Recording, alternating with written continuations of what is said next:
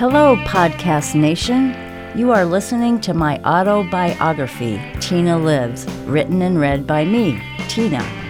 Who am I? Nobody. But when asked the simplest questions in life, like where are you from, there was never a simple answer. So I decided to jot the answers down in a book about growing up hippie, surviving the South, and getting the hell out, which is why Tina Lives. Episode 6. No Paul, no money, no Christmas. On the outskirts of town, we moved into a little bungalow, which was one of several forming a horseshoe pattern against a woodsy backdrop. The limbs of a very large tree in the backyard propped up a broken yet slightly functional treehouse. On the east side of the house, a dried-up riverbed carved its way through the thick forest of trees. The neighbors warned us to be careful in the riverbed because it had a quicksand pit. That was all we needed to hear, and soon enough, it became our favorite place to play. We were the type of children who enjoyed tempting fate and our own mortality. That is, when our mother wasn't doing it for us.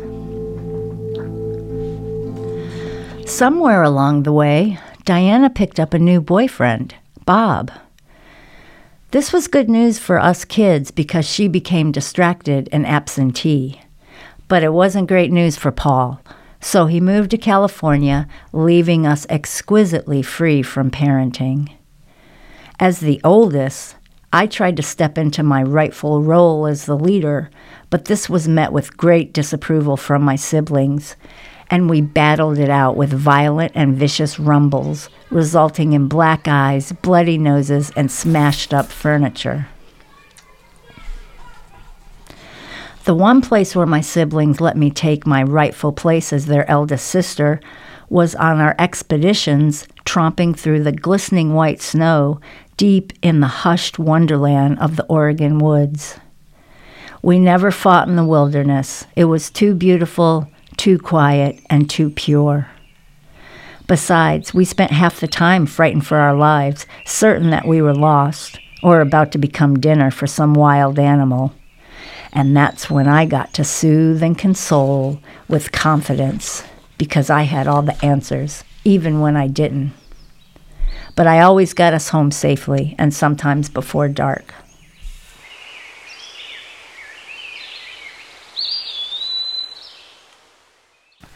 There seemed to be a group of hippie women taking care of us, but it was hard to tell because so many people were coming in and out of the house, and we were otherwise preoccupied with our sibling rivalries. But there was one lady in particular who came around a lot, and she wore purple dresses and reeked of red roses. The smell was the only thing I didn't like about her. The strong scent made my nose tickle and gave me headaches, and the fragrance would linger long after she was gone. Every time she came over, she made us Campbell's tomato soup and grilled cheese sandwiches, and she would sit at the table with us while we ate. I asked her once if she wanted to adopt us, or maybe just me. She said she would talk to my mother about it, but nothing ever happened. It was in this house that my mother told me there wasn't a real Santa Claus, and because of that, we wouldn't be having a Christmas that year. I just couldn't believe it. No Santa Claus? No Christmas? I cried and cried for a very long time, and my reaction took everyone by surprise. Diana looked as though she regretted having broken the news to me, and it wasn't her fault there wasn't a real Santa Claus, but of all the mean things she had ever said to me, this one made me hate her the most. And in hindsight, the timing of her confession made real sense. No Paul, no money, no Christmas.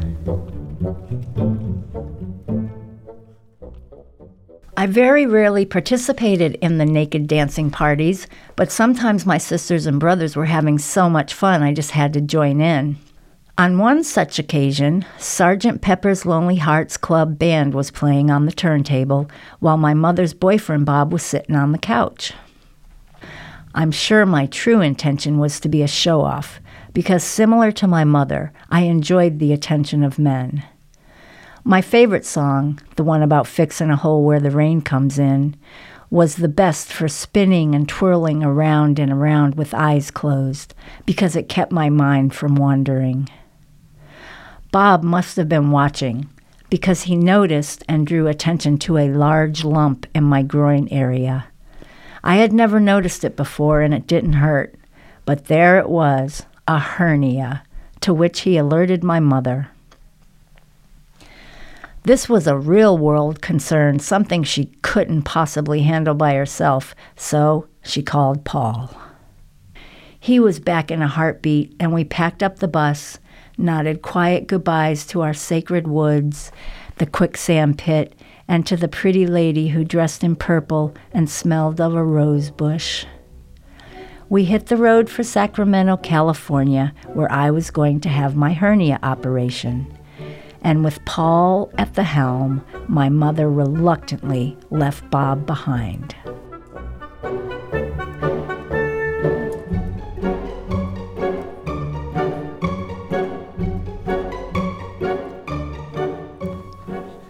On our journey south, we narrowly escaped death on the long and winding roads that hugged Mount Shasta.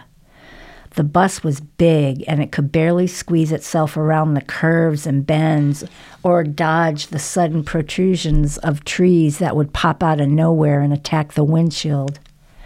The tiny mountain road had a rock wall on one side and an excruciatingly steep invitation to death on the other.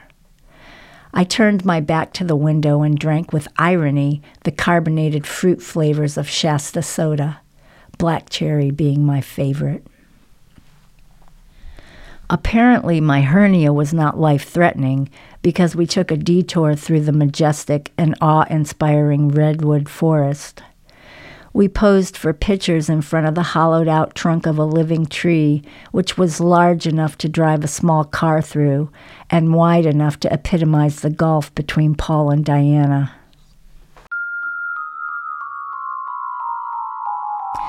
Everyone was on his or her best behavior as I lay in the hospital bed recovering from the operation.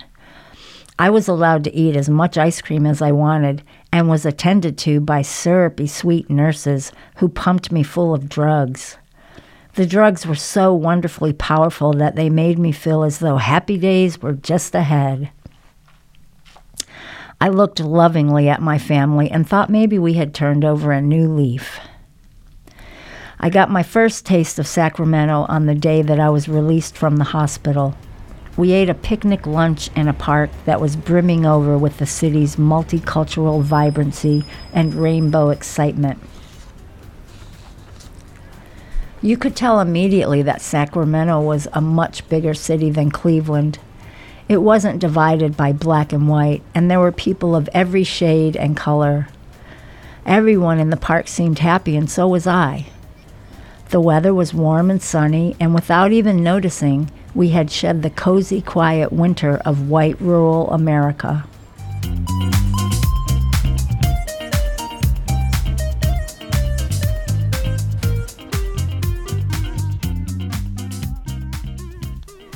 We were going to live here now, so we moved into the projects. Compared to the dark gray desolation of the Cleveland projects, Sacramento was lively, loud, and energetic. The days were long and bright, and people were always out and about singing and dancing and socializing. R&B music was the soundtrack of the streets, and little old ladies would sit in their lawn chairs on tiny patches of grass, bobbing their heads and drinking lemonade as clouds and children went drifting by. Diana became the life of the party. She impressed everyone with her soulful dancing, and she sold penny candy out of a magical box that she kept in her room. The candy looked so beautiful and inviting, all lined up and organized by shapes and sizes. We weren't allowed to have any, but just looking at the box was good enough for dreaming.